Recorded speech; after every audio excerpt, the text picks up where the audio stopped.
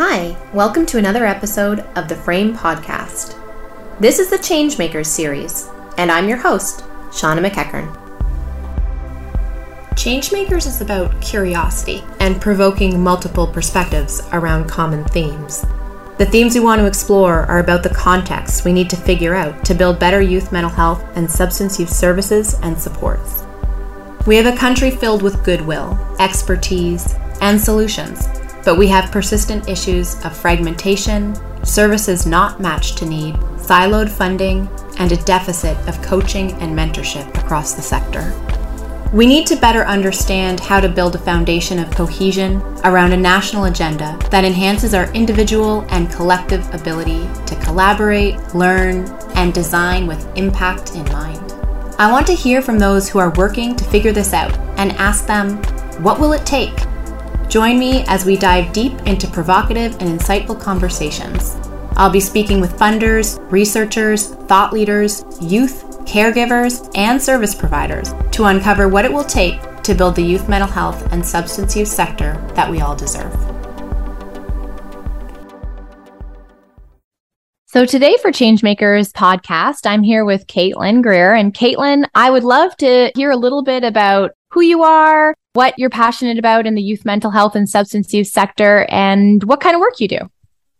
I don't even know where to start. My name is Katelyn Greer. My background is mainly in peer support. So I first received peer support maybe like 4 years ago, and it changed my life so much that I became a peer support worker myself. But now I work in research and still do peer support on the side. There's a whole bunch of different projects I work on, but my main passion is youth mental health now.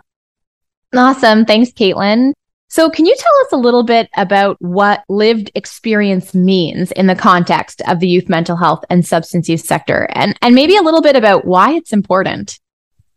Oh, there is so many reasons it's important. I feel like that's been a gap that's really been missed, is this lived experience perspective. Especially I'm noticing that in research now. When I first got into research, my mind was like kind of blown. I was like, you never ask the people that actually experience these things. They're like, no, we kind of just guessed all these years. It's like, oh, okay. So kind of a huge missing gap, especially with youth. I just feel like a lot of people had a little bit of stigma towards youth.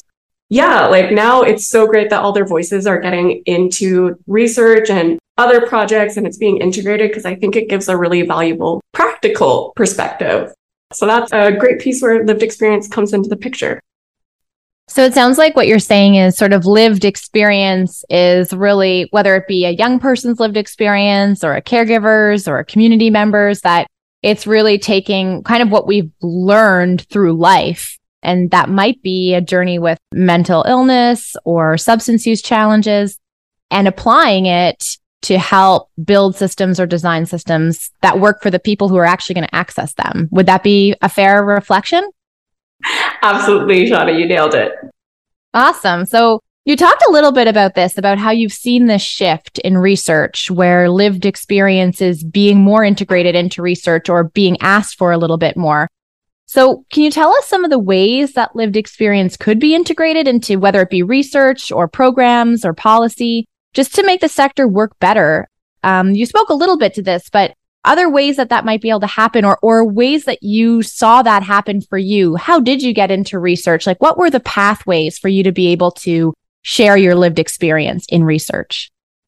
That's a really interesting question. I feel like everything in my life, I am actually the person that experiences it first and then gets into it. So I was just being researched on, and that's how I got into research. I just was so diligent and so interested in it that people started hiring me to lead research projects instead of just being a person that was researched on for these projects. So that's how I got into it. I feel like that's becoming more and more common now, that lived experience is being more integrated. Going back to the other parts of your question, for researchers and lived experience, I feel like a really great combination is with knowledge mobilization or knowledge translation. I've seen that work really, really well for lived experience at any level.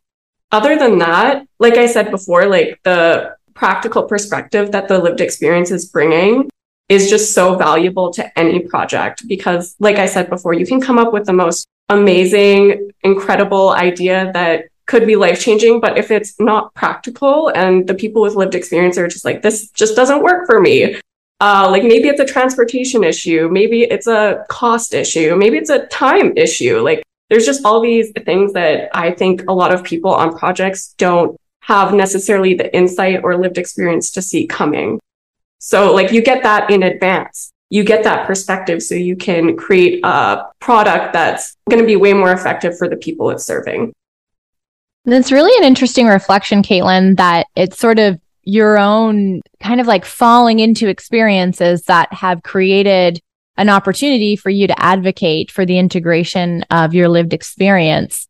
And it does make me think that to ensure that as a sector, we're really hearing from diverse young people and young people that really have accessibility barriers, as you spoke to, we're going to require much more outreach to pull in that lived experience.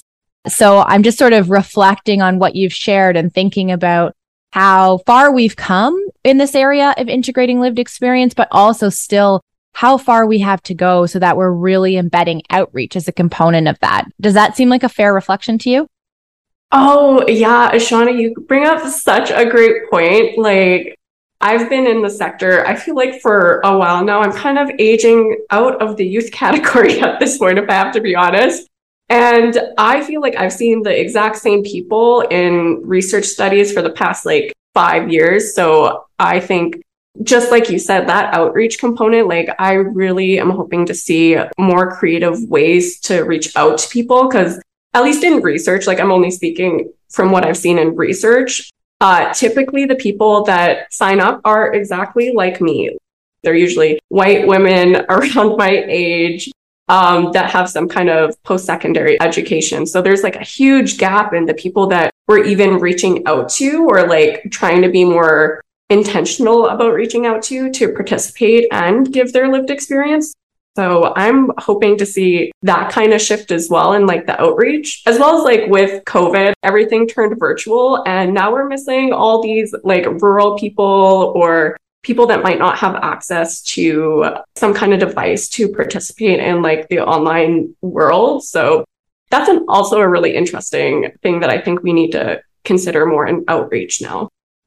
Thanks, Katelyn. And I think it really is resonant with me. You spoke about aging out of sort of being a young person. And it's really interesting because in a lot of ways, we have these sort of like arbitrary conceptions about age and chronological age. And I think one of the things that we're trying to think a lot more about is this sort of stage, not age concept, whereby people's experiences and their experience of a certain type of experience, such as being a young person struggling with mental health, or substance use challenges, is transcendent to age. It's something that's an experience that has validity across somebody's lifespan and across what they can share. And so I'd love to know a little bit from your perspective, or thinking about this stage, not age concept. Does this resonate with you as someone who's sort of identified that you feel like you may be moving out of that youth, the demographic? And do you think this would be helpful for us to include more people in this conversation as we think more about development, not chronological age? Yeah, that's a really interesting question. And I'm kind of torn on it, to be honest. So on one hand, I feel like it's really dependent on the project. So I think you need to think a lot about what you're looking for from the lived experience. If you are looking for people that are like 24, let's say now, or like a youth now, because a youth now is very different from a youth 30 years ago. But I think where it gets complicated is that every person has been a youth at some point in their life, and they can draw on that experience.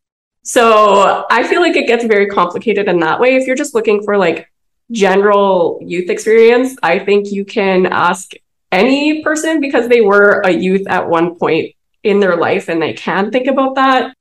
I don't know how good their memory will be. Like sometimes mine gets pretty spotty even now, about what exactly like the context and the feelings were like during that time. So I think it's just really dependent on the project.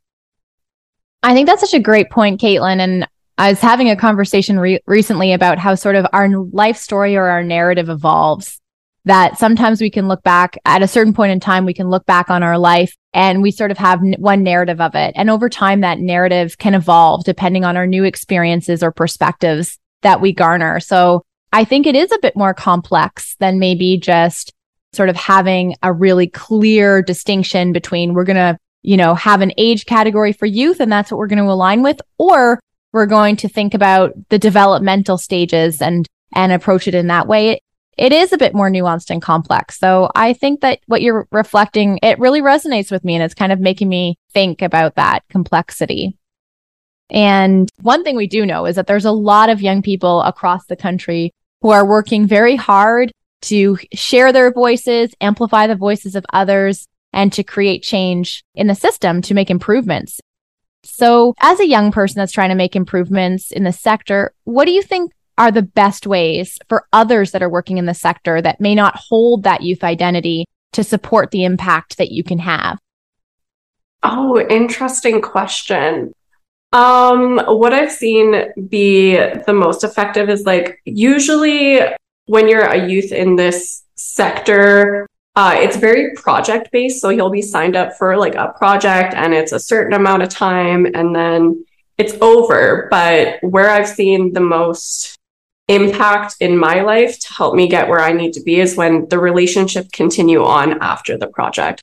So I've had so many great mentors in my life and people that have continued to support me even after the project ended. And I think that's just so important to any project with lived experiences. You're not just creating a relationship for that period of time. It might be a relationship for the rest of your life. So if you're getting into this kind of sector or project where you're integrating lived experience, I really hope you're ready for that, because I feel like it's almost like a requirement that you're open to that, because I feel like it's going to be very detrimental and not feel very good for the person with lived experience if it kind of feels like you're being used, So I think that's just a really big component and what I've seen work well for me. Thanks for that reflection, Katelyn. And I think one thing that we sort of underestimate sometimes, and I say this coming from sort of a knowledge mobilization perspective, I guess, is that we underestimate the importance of relationships across our sector. And it's a hard thing to capture. And in the knowledge mobilization field, we often talk about this. We talk about the just unwavering importance of relationships and connection and convening of those relationships across the sector over time, and how that's really the foundation for strong change and for people having an aligned vision and moving forward collaboratively together. But it's a very hard thing to articulate and it's a very hard thing to capture. And it's, relationships are interpersonal. So it's also a hard thing for everybody to necessarily know how to move forward with them. So I think you kind of reinforcing this perspective that focusing on relationships, or at least leaning into that and understanding the importance of that, is so critical for our listeners to hear. So thank you for that reflection. Yeah, actually what you said made me think of something else, which is on my perspective as a person with lived experience, I've had the opportunity to work with many different people that are more academic or medical. And I was so resistant to their perspectives at first. And I was a hater. I have to admit, I was a hater for a long time. And I started to make a lot more effective change when I started to work with them instead of against them. I hope that makes sense. So I had to take what they were saying as well into consideration and their thoughts, their experiences as an academic or medical professional, and be okay, I can see why you don't want to make that change that I'm asking for. And now I will course correct and try to ask for a change that is more acceptable for the whole ecosystem of the youth mental health sector. Yeah, thanks for that reflection, Katelyn. I think we have a ways to go, but one of the things that I'm reflecting on is just how much shift I've seen even in the last decade around trying to think about what's critical and important for the sector in a different kind of way, and really moving sort of to that transdiagnostic approach for mental illness and substance use, to say we want to address whole people and we want to invest in whole people. And maybe we haven't quite gotten it right yet, but I think that the momentum is there and the intention is there. Absolutely.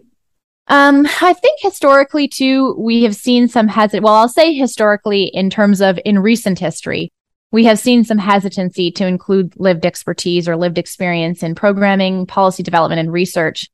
Why do you think this hesitancy exists? You spoke a little bit about sort of maybe the level of investment that's required or relationship building that's required. Do you have any other thoughts or ideas about why you think that might be there, this hesitancy? And also, how do we overcome it? Yeah, that's like honestly, at least in my experience, it felt like stigma was the biggest piece. Like, and that's what I have tried to fight this whole time is like, no, like, even though I may be diagnosed with these things or have these experiences, that does not limit my capabilities if I get the opportunities.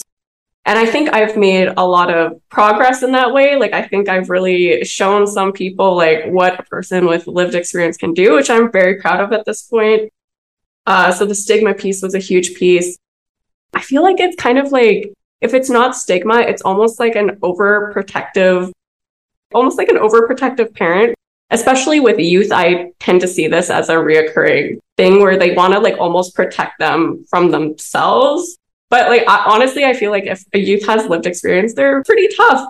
I didn't need to be protected because I had like a wealth of lived experience that a research study or a project was not going to rattle me or upset me at this point. And if it did, I would just leave. So I feel like that overprotective piece needs to kind of leave the picture now at this point. And like, you know, if you're clear on strategies that you're both using to communicate about when those conflicts arise, then I think it'll be all good.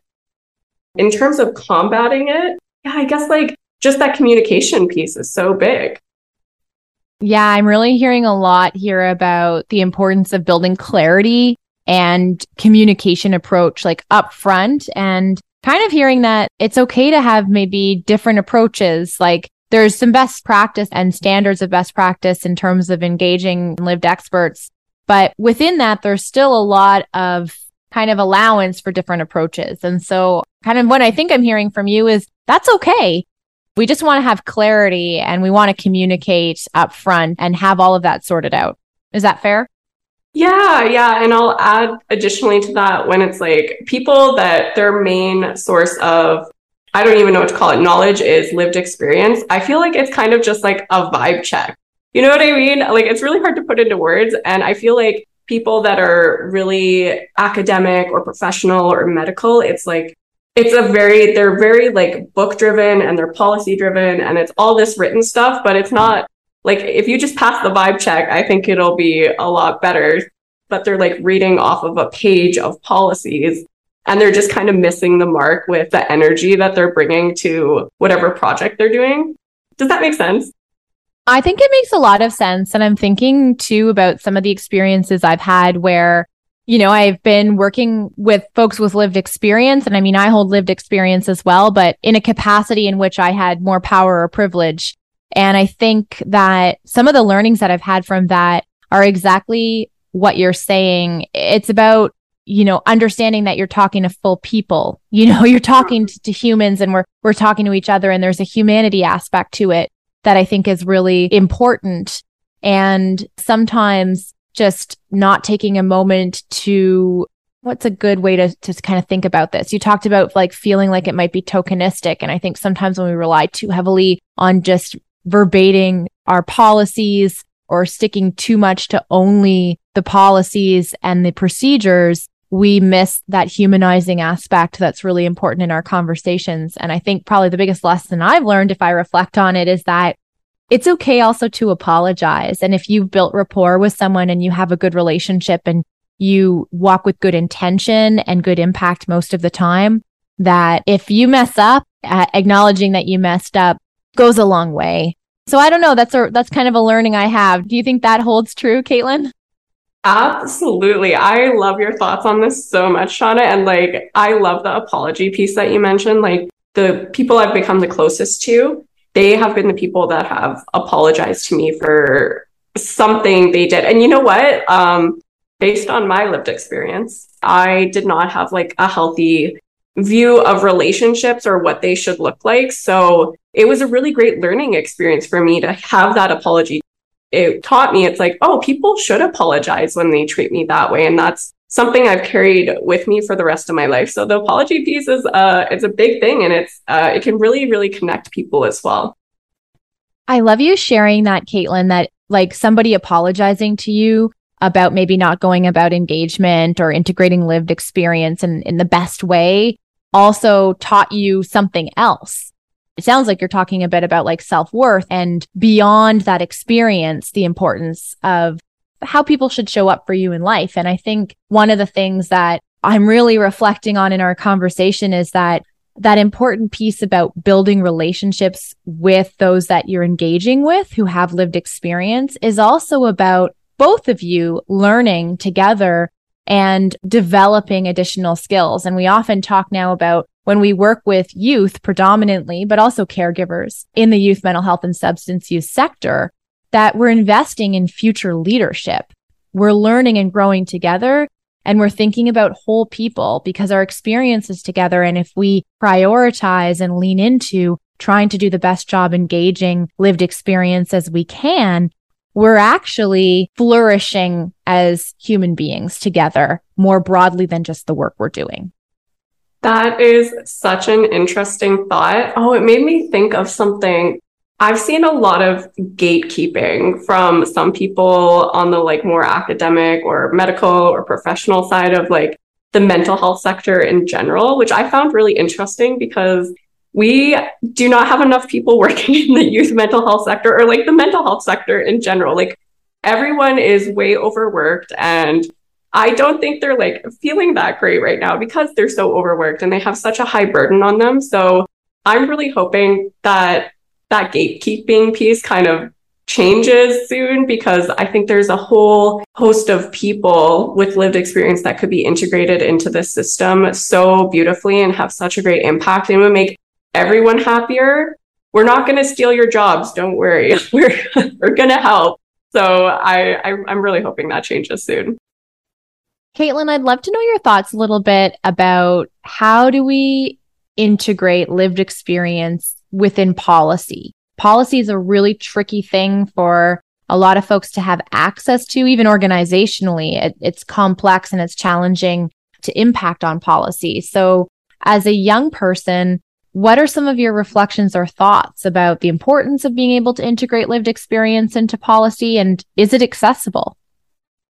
The policy piece is a gap I've seen kind of missed in the mental health sector overall, in my experience. So I'd like to see that kind of filled in a bit, because there's two different sides here. Like you could get kind of like a capacity building and opportunities in the policy sphere, or you can get it in the mental health sphere. And I feel like a lot of people that are going into policy aren't necessarily interested in mental health or youth mental health. So I feel like it's kind of up to the youth mental health sector or the mental health sector in general to start promoting programs and integrating some kind of component relating to policy into their projects and programs, because like we're the ones who care, and I don't think anyone else is going to care unless we take up the mantle to kind of get it done ourselves. Yeah, so I'd love to see more opportunities to learn how to engage with policymakers. This actually leads itself perfectly into sort of our last reflection or final formal question, which is, can you tell us a little bit about an experience when you were engaged in a meaningful way and maybe one where you weren't? And you spoke a little bit to this. And really, what were the main differences? Like, what were the change factors for you in those experiences? I think at one point I had gotten in contact with a PhD professor, and I think they were in the same city I was in. And I just threw it out there. I was like, are you open to meeting me in person? And, you know, this person actually said yes, which I was impressed by. And I thought that was really great engagement. I don't know why, but I feel like a lot of people, when I say I have lived experience, are afraid of me and they think I'm a dangerous person, which I'm like totally not at all in any way. So it was like very good to see, like, be seen in that way and actually have a real conversation with someone. So that was a really great experience I had. The experiences that have not been so good, like I said before, I felt like they were just reading off of a script. Like they were not being themselves. And that's like a very big thing to me. It's like, I'm showing up as myself and I'm sharing my lived experience. Can you just show up as yourself and be authentic in some way? So I feel like that's all it really comes down to, is like, if you're just yourself, I can accept that. Even if it wasn't the best you that day, I still think it's better than reading out of a book. I love that. And I think that's such a great sentiment to sort of end with and share, is that when we ask folks to bring their lived experience, we're asking them to bring something very personal, and it's their life, right? We have these sort of distinctions between professional life or work life and personal life, and sometimes they're arbitrary, but someone's personal life is personal to them. And we're asking folks to lead with that. And I think that if we're trying to meet someone where they're at, but also forge together to try to create and design a better system, then it requires vulnerability from both parties or all parties involved. And that we have to show up in that genuine way, like you spoke to. There's a piece about just being genuine and being vulnerable and feeling that collaborative camaraderie about being in it together to create the change. So I think that's a really beautiful sentiment, Katelyn, and thanks for sharing that. Yeah, just engage authentically. That's it. It's maybe don't make it too complicated. It could be that simple. Who knows? And I guess my final reflections after this conversation, which I've really loved, and Katelyn, I always love chatting with you. I think we always have great conversations. Is like anything else that comes to mind for you, or anything else you want to share?